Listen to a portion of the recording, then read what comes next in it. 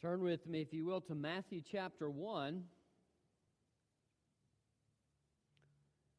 Matthew chapter 1, and we're going to be reading several of the prophecies that are quoted. I'm not going to go through the whole scripture with you again today. I remember when my kids were first born, I used to think about what will they be like, what are their personalities going to be like, and what are they going to grow up to do, and I still have those thoughts from time to time. What are they going to grow up to do when they become adults? And we all have hopes and dreams for our families, don't we? Hopes and dreams in life. Sometimes our hopes may be, it might happen, it might not happen. But that's not the case in the Scripture. Hope in the Scripture is something that is a confident expectation of what God is going to do. And Jesus gives us that kind of hope. He is the source of our hope. And we need hope in life, don't we? You may be going through trouble in your life. You may be going through difficulty. Some of you may have lost a loved one. And Christmas is a struggle for you. It's good to be reminded about the hope that we have in Jesus. And that hope carries us through those difficult times.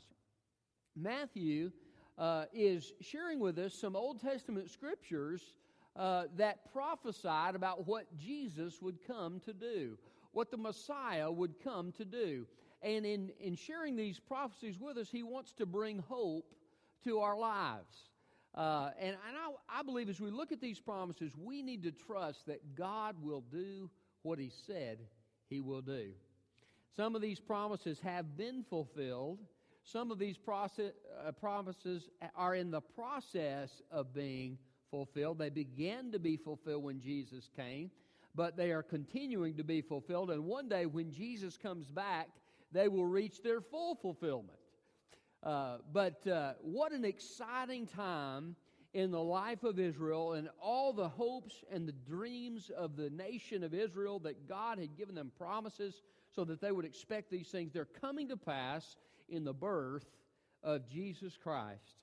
And so the title of my message is The Time for Hope.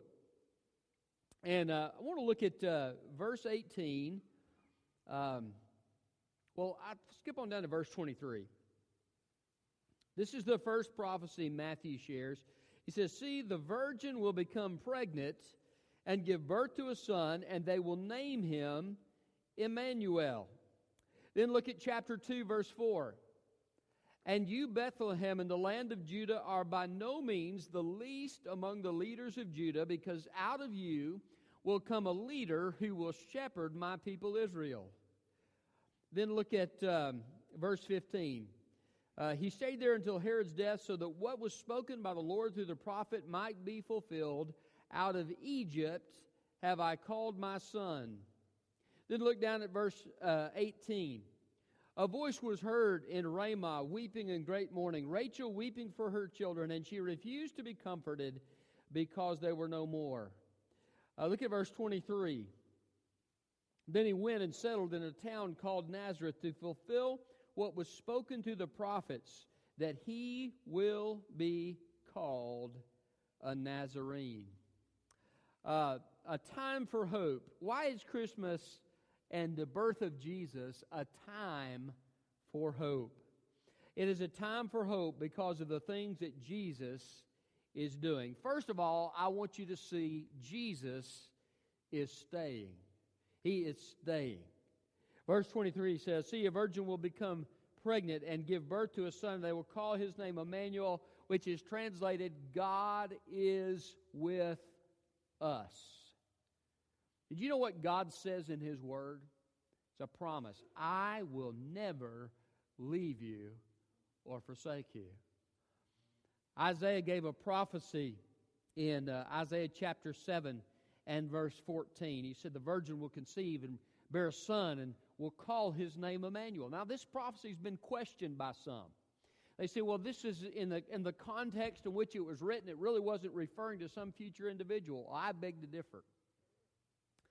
If you look closely at verses 13 and 14 in the book of Isaiah chapter 7, he says, the house of Israel, God will give you a sign. Now, Ahaz was told by God, you need to ask for a sign.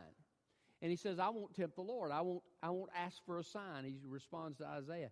And so Isaiah says, is it enough, house of David, that you've tested the Lord and now you're testing him again? He says, listen, house of David. See, this was not just a prophecy for Ahaz in that immediate context. He says, this is a prophecy, a sign to the house of David, the whole house of David. A virgin will conceive and bear a son and will call his name Emmanuel. And so then he gives a more immediate prophecy. It shifts from the plural, where he's addressing the house of David, 2 verses later to the singular. And he begins to describe what he later goes on to name in chapter 8, Isaiah's son, Maher-shalal-Hashbaz. He is a son of Isaiah. It means quick to the plunder and quick to the spoil. And it was a sign that God was with them, that the northern kingdom of Israel, that the kingdom of Aram were going to be destroyed.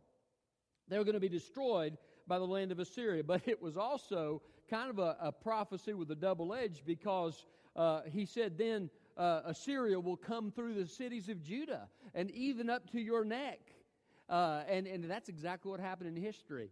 We know that the Assyrians came and they attacked Judah, and they destroyed all the fortified cities of Judah. And actually, Jerusalem was the lone city that had not been defeated. And God intervened in a miraculous way and killed 185,000 troops in the night through sending His angel, and delivered the people of Israel.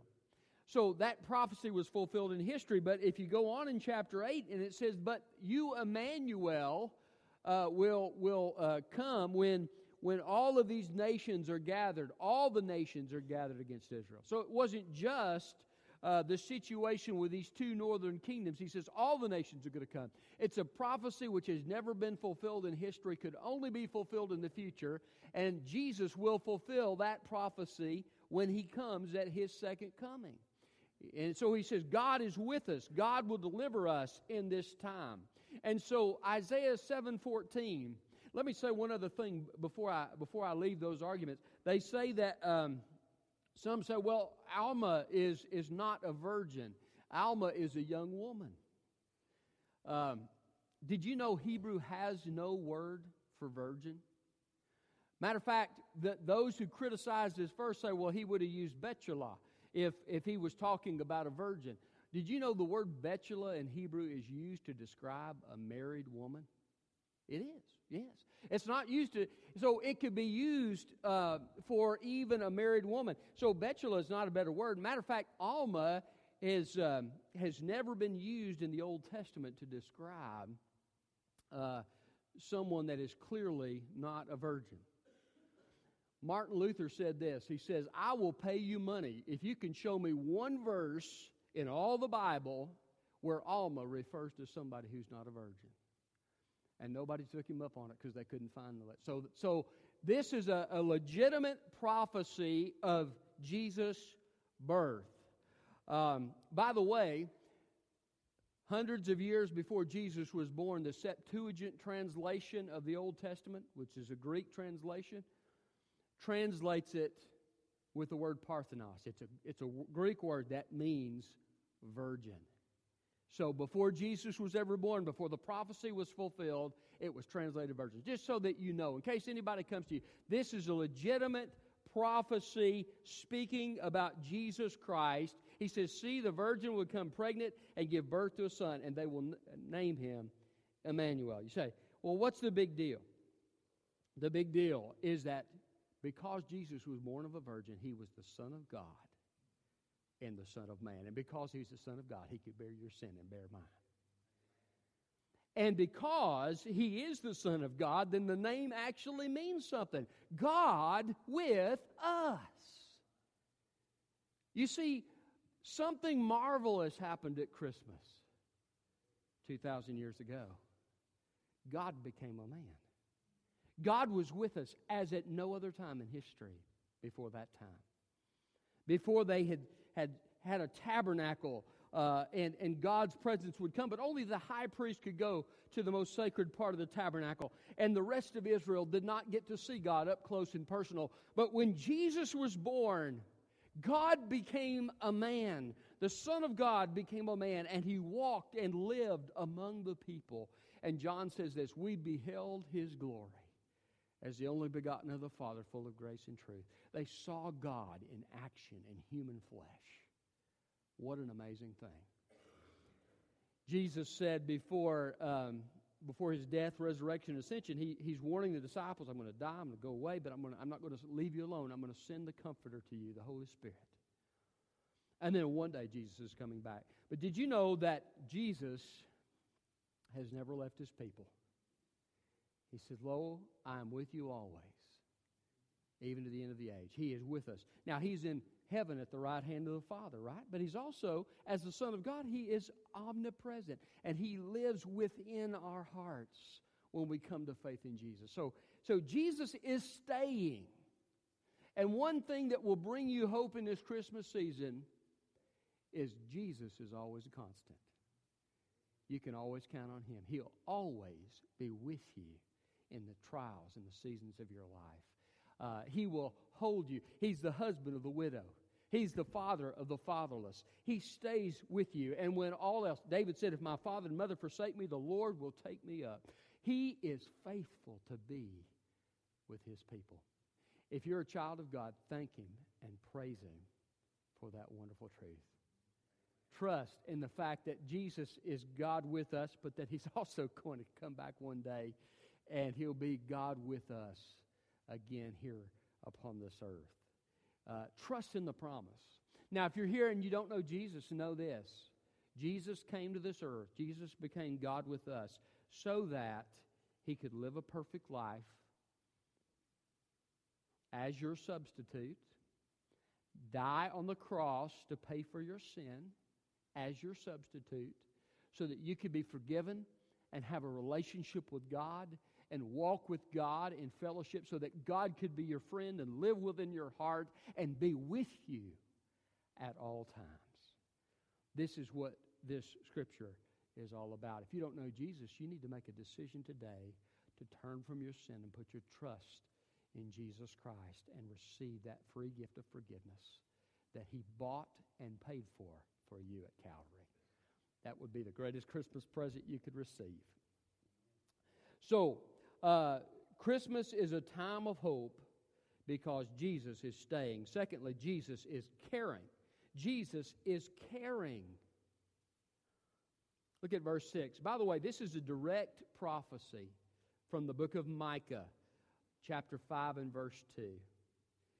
And you, Bethlehem, in the land of Judah, are by no means the least among the leaders of Judah, because out of you will come a leader who will shepherd my people, Israel. Who will shepherd my people, Israel. Now, here in a moment, we're going to read a quote from Jeremiah 31. Did you know in Jeremiah 31, the Bible speaks of the Messiah as a shepherd? Did you know that in the prophecies of Isaiah, the Messiah is spoken of as a shepherd? Jesus is caring. You know what He said in John 10? He said, I am the good shepherd. What was a shepherd? What was his function? Well, the shepherd would care for his sheep. He would meet their needs. I love that Psalm 23. He says, the Lord is my shepherd. I shall not want. He makes me lie down in green pastures. He leads me beside still waters. He restores my soul. Yea, though I walk through the valley of the shadow of death, I will fear no evil, for you are with me. The shepherd cares for his sheep. The sheep gets injured. What does the shepherd do? He puts a bandage on the wound of the sheep. Some of you may be wounded today. You may be wounded emotionally. Maybe you're wounded through a loss in your life. Can I tell you, the good shepherd will put salve on your heart. He is faithful to care for his own. He'll supply the food that you need. One scripture says, I've never seen the righteous forsaken or their seed begging for bread. He'll supply what you need. He cares for you. He is caring. He cares about the details of your life. You can pray about the small stuff. Did you know that God cares about the small stuff? You know how I know that? He has every one of your hairs numbered. If He cares about the hair, I can't keep track. I've got them falling out and turning gray and all these different things. But He knows exactly how many hairs you have on your head at any moment in time. That tells me God cares about the details of your life. He says He knows every word on our tongue before we speak it. God cares for you. The Bible says that God so loved the world that He gave His only Son. You see, Christmas is about God showing in a visible way that He cares for you. Cares about your struggles. Some of you may be struggling with a sin. He cares about you. He seeks to come alongside you and help you work through that in your life so that you can have victory. He gives you His Holy Spirit to come and live through you. So God cares about your life. So what should you do with that? Well, take your needs to Him in prayer. He cares for you. Cast all your cares on Him, for He cares for you. Trust Him in the difficult times of life. You know what the Bible says? God only allows difficulty in our lives if it's necessary. We may not know till heaven why it's necessary in our life, but God only allows difficulty if it's necessary. And so trust Him in the difficult times of life and know that He cares for you. And look at the cross. If you're doubting, sometimes in my life I've gone through seasons of trouble, and I've doubted God's goodness. Remember the cross. The cross says, with 3 spikes and a crown of thorns and a spear on the side, the cross says, I love you. Remember that Jesus is caring for you. That's why Christmas is a time of hope. Jesus is staying, Jesus is caring, and thirdly, Jesus is delivering. Jesus is delivering. Look at verse 15. He stayed there until Herod's death, so that what was spoken by the Lord through the prophet might be fulfilled. Out of Egypt I've called my son. Now the angel tells Joseph, take Jesus to Egypt because Herod's trying to kill him. And then later on he says, Joseph, bring him back to Israel. The people who were seeking his life have died. And then eventually go to Nazareth, and he goes to Nazareth. So he's giving him this guidance. But as Matthew looks back, he sees that Jesus is repeating the history of Israel. Now, some prophets were direct. He'll be born in Bethlehem, like we just read. It's direct. A virgin will conceive and bear a son and call his name Emmanuel. That's a direct prophecy. Some prophecies are more pictures or patterns that Jesus fulfills. You see, Israel failed to fulfill their covenant with God.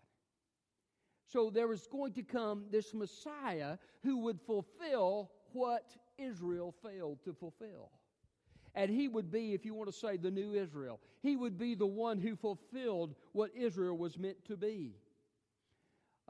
Israel in Isaiah, in the first chapters, is called the servant. Later on in chapter 53 and several surrounding chapters, the servant is Jesus Christ. You see, He's the one who replaces Israel. He is the one who fulfills what Israel was meant to fulfill. Now, that doesn't mean God's done with Israel. God still is keeping His promises to Israel and so forth. But Jesus was the one in whom all their hope was to be. So when he looks at this verse out of Hosea 11:1, and actually in the context of the original Scripture, he's saying, look, out of Egypt I've called my son. He's talking about Israel. He says, and Israel was not, I've tried to care for him. I've tried to work with them, and they have rebelled against me. And so the original context is God saying, look, remember what I did for you. I brought you out of Egypt. I delivered you. I brought a great salvation to you. But you've turned away from me, and God's calling them back. And if you read the book of Hosea, the question keeps coming. God says, okay, judgment's coming because of your sin, but I'm going to restore you. I'm going to restore you. I'm going to restore you. How's that restoration going to happen? It's going to happen through the Messiah. The Messiah who would come and fulfill what Israel could not fulfill. And through His coming, He would bring about a great deliverance, spiritually first, and then nationally for Israel later. If you read Isaiah chapter 11, which we have a quote from that, but we're not to that yet, but it also talks about the shepherd who will gather Israel from the four corners of the earth. There's going to be a new exodus for Israel. Jesus is going to bring it about. So Jesus fulfilled in His life. As a matter of fact, He took the same route. He went down from Israel to Egypt, just like Jacob did years ago with his family. And his father was named Joseph. Isn't that ironic? Joseph saves Israel in the book of Genesis. Remember that? Now a second Joseph is taking Jesus down to Egypt to bring about a deliverance for the people of Israel. So you see this pattern. And so Matthew's saying, look, Jesus fulfills these patterns of the Old Testament. Sometimes you need to take a season of time in your life and study the types of Jesus in the Old Testament. It's a great study. How Jesus fulfills, and these pictures and all the sacrifices were a picture of Jesus. The Exodus was a picture of Jesus. Joshua was a picture of Jesus. Moses was a picture of Jesus. David was a picture of Jesus. And you go all throughout the Bible. And so what Matthew is saying is here, even in the historical events of Israel's life as a nation, you see the shadow of Jesus yet to come. It's pointing forward to Jesus. It's fulfilled in Him. So, Jesus is delivering. So, this reminds us of the fact that there will be a future deliverance for Israel. But Jesus came to save sinners, didn't He? Jesus came to bring about a deliverance, a salvation. Did you know in the Old Testament, over and over again, the Exodus is spoken of as bringing a great salvation? That's what Jesus came to do. He came to bring a great spiritual salvation. Not just for Israel, but for all the peoples of the world. Whosoever shall call on the name of the Lord shall be saved. Jesus came to bring a deliverance, to a salvation to you. Now, what does that mean? If you don't know Jesus, Jesus lived the perfect life you couldn't live on your own so that you could be accepted before God.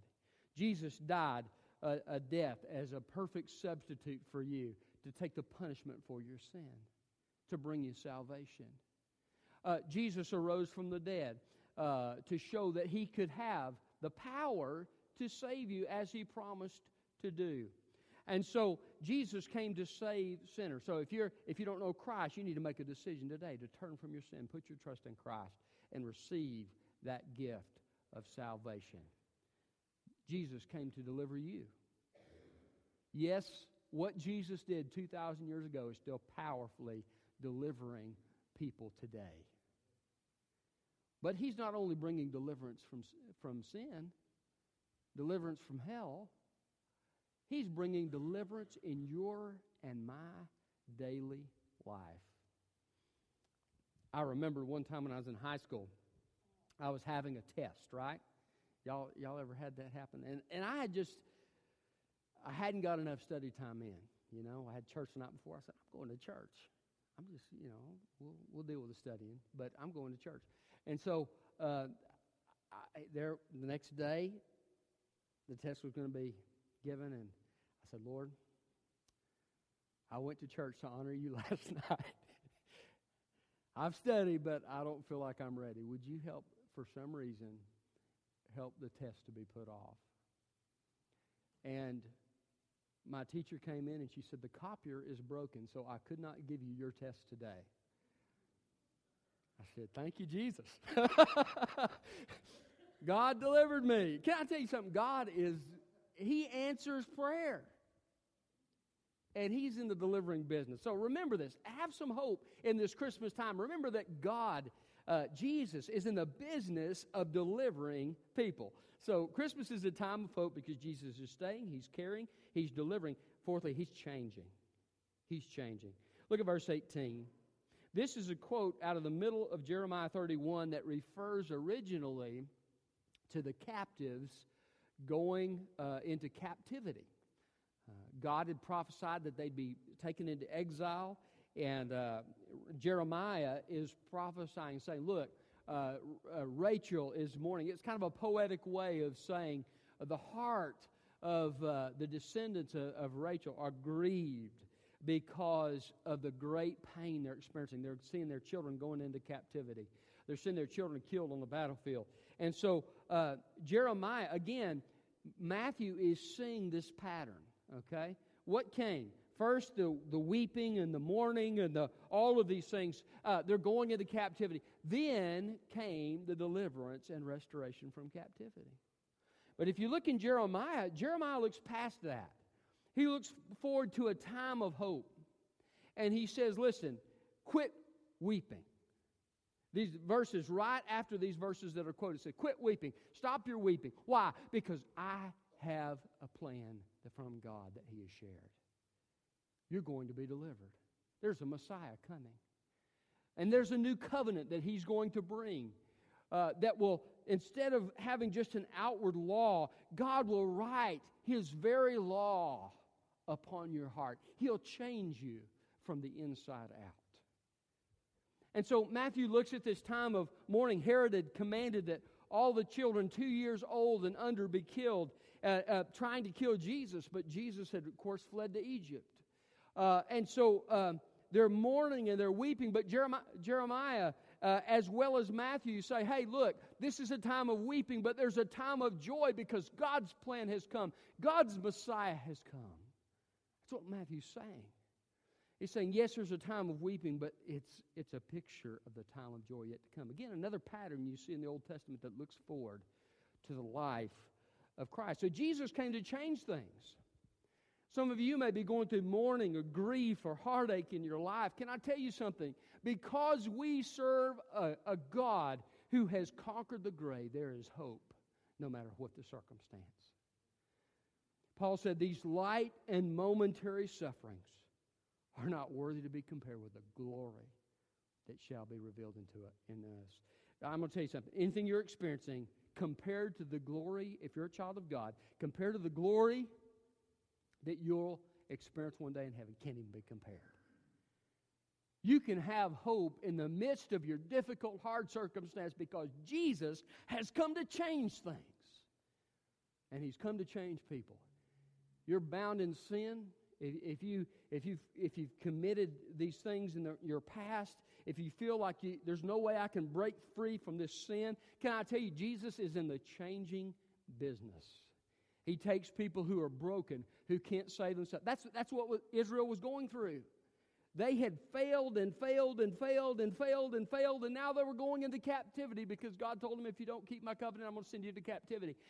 And they're at the place of greatest failure, and finally they're experiencing the consequence of their sin. And God says, but listen, I haven't spoken the last word. I have a plan to restore you. If you're in that situation today, and you're bound in your sin, can I tell you, Jesus can set you free. He can change you from the inside out. He can write God's law upon your heart so that you have a desire to do the things of God. He'll send the Holy Spirit to live through you, to live in victory. So put your faith and trust in Jesus Christ today. Let Him come into your life and change your heart and begin to show you how to live and walk in the Spirit, how to have victory in your life. He'll set you free. He is changing things. Christmas is a time of hope because Jesus came to change things.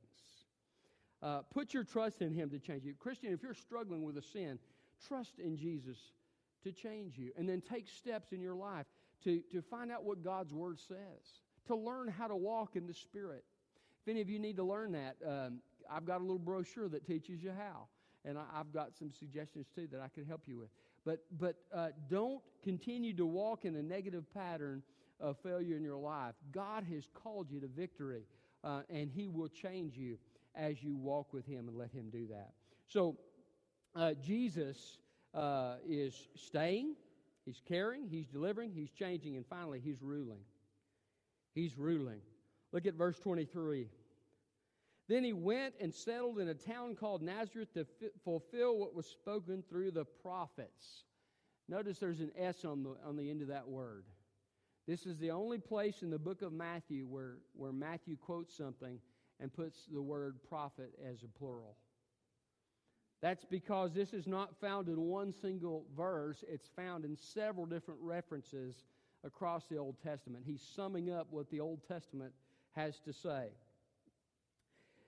He says, he went and settled in a town called Nazareth to fulfill what was spoken to the prophets, that he will be called a Nazarene. Now, there's no Old Testament scripture that specifically says he will be called a Nazarene. So what's he talking about? Well, if you look in Isaiah chapter 11, in verse 1, the Bible says that there will come a branch from the house of David. There's this thing going through Isaiah that the tree that is Israel and David's house will be cut off. And that happened when they went into captivity. But that there would be a branch, a sprout that would come from that stump. That, in other words, when David's house was cut off, it wouldn't be the end. A descendant of David down the road would come, and he would be the sprout. He would be the branch that would come and would restore the house of David. The word for branch in the Hebrew is netzer. And it's the same words, if you look in Aramaic, which would be the language they spoke in this time, it would be the same words as the words for Nazarene, netzer. What does this mean? It means that Jesus came to fulfill the prophecy of ruling. I talked to you about Isaiah 7:14 a minute ago, that he would be called God with us. If you look in Isaiah 9, it says, "For unto us a child is born, and unto us a son is given, and his name will be called Wonderful Counselor, Mighty God, Everlasting Father, and Prince of Peace." And then you look in Isaiah chapter 11, you say, the branch is coming, the sprout from the root of Jesse, he is coming, and the Spirit of God will be upon him, a spirit of counsel and wisdom and might and all of these things. Well, you look over in Matthew chapter 3, and what do you see? The baptism of Jesus by John. What's happening? The Spirit's descending as a dove. See, what's he saying? He's saying Jesus is the branch. He is fulfilling the prophecy. And by the way, the branch is spoken of in Isaiah. It's spoken of in Zechariah, several places throughout the Old Testament. So God is saying he's fulfilling that prophecy. But he's also fulfilling the prophecy in Isaiah chapter 9. Because in Isaiah chapter 9, the Bible says, "You land of Zebulun and Naphtali, the people of Galilee of the Gentiles, a people who sat in darkness have seen a great light." And then he goes on to say, he's the child. Wonderful Counselor, Mighty God, so forth. What's he talking about? You know where Nazareth is? It's right on the border of Zebulun and Naphtali, smack dab in the middle of Galilee. His geographical location fulfilled prophecy. Not just the geographical location of his birth, the geographical location of where he grew up as a boy fulfilled that prophecy. Later on, one of his main areas of ministry was Galilee of the Gentiles. So you say, well, why does all that matter? Because Jesus has come to rule. Do you ever get disillusioned with leadership? You ever get discouraged when you see what's happening in our country, in other countries? Some places in the world you have wicked dictators who kill hundreds of their own people. There's a heart cry. Where can we find a righteous ruler to bring peace on earth? Well, Isaiah tells us the Messiah. He's coming. He's going to rule over the world. He's going to bring peace on earth. Matter of fact, such great peace is he going to bring that during the millennial kingdom, after Jesus' second coming, when he comes back, the lion will lay down with the lamb. The bear and the cow will feed together. Not on each other, but on the grass, okay? How could something like that happen? The fundamental change. You see, in the garden, the curse of God came upon the ground, the land, the earth. When Jesus comes back, the curse will be removed. And there'll be true peace on earth. That's what Jesus will do when he rules physically as a king. But did you know Jesus is ruling now? The Bible says that he has been exalted to the right hand of the Father, and he is ruling from heaven. Now, he's going to come down and make it official someday, but he is ruling now in the hearts and minds of people who have surrendered their hearts to Christ, put their trust in him. And I'm going to tell you, you can have no greater ruler than Jesus Christ. I remember I used to think I was struggling with surrendering my heart to Christ, and well, Lord, if I come to you, I'm going to have to give up this, or I'm going to have to give up that, and I just really don't want to surrender that, and and so I struggled. But you know what happened when I finally surrendered my heart to Christ? You know what I found? I found that Jesus gave so much more than he took. He brought life. I began to live life the way it was meant to be lived for the first time. I had joy and peace in my heart. The guilt that had burdened my life was taken away. Why? Jesus had come to rule in my heart. And when he came to rule, he brought peace with him. Jesus came to rule. Christmas is a time of hope because Jesus has come to rule. Christian, are you walking in surrender to him and trust in him? If not, can I encourage you to confess whatever sin you've got in your life and ask the Spirit of God to fill you and live through you and follow him. This is what Jesus said. He said, I've come that they might have life and they might have it abundantly. When we keep God at an arm's length in our Christian walk, we rob ourselves of his joy.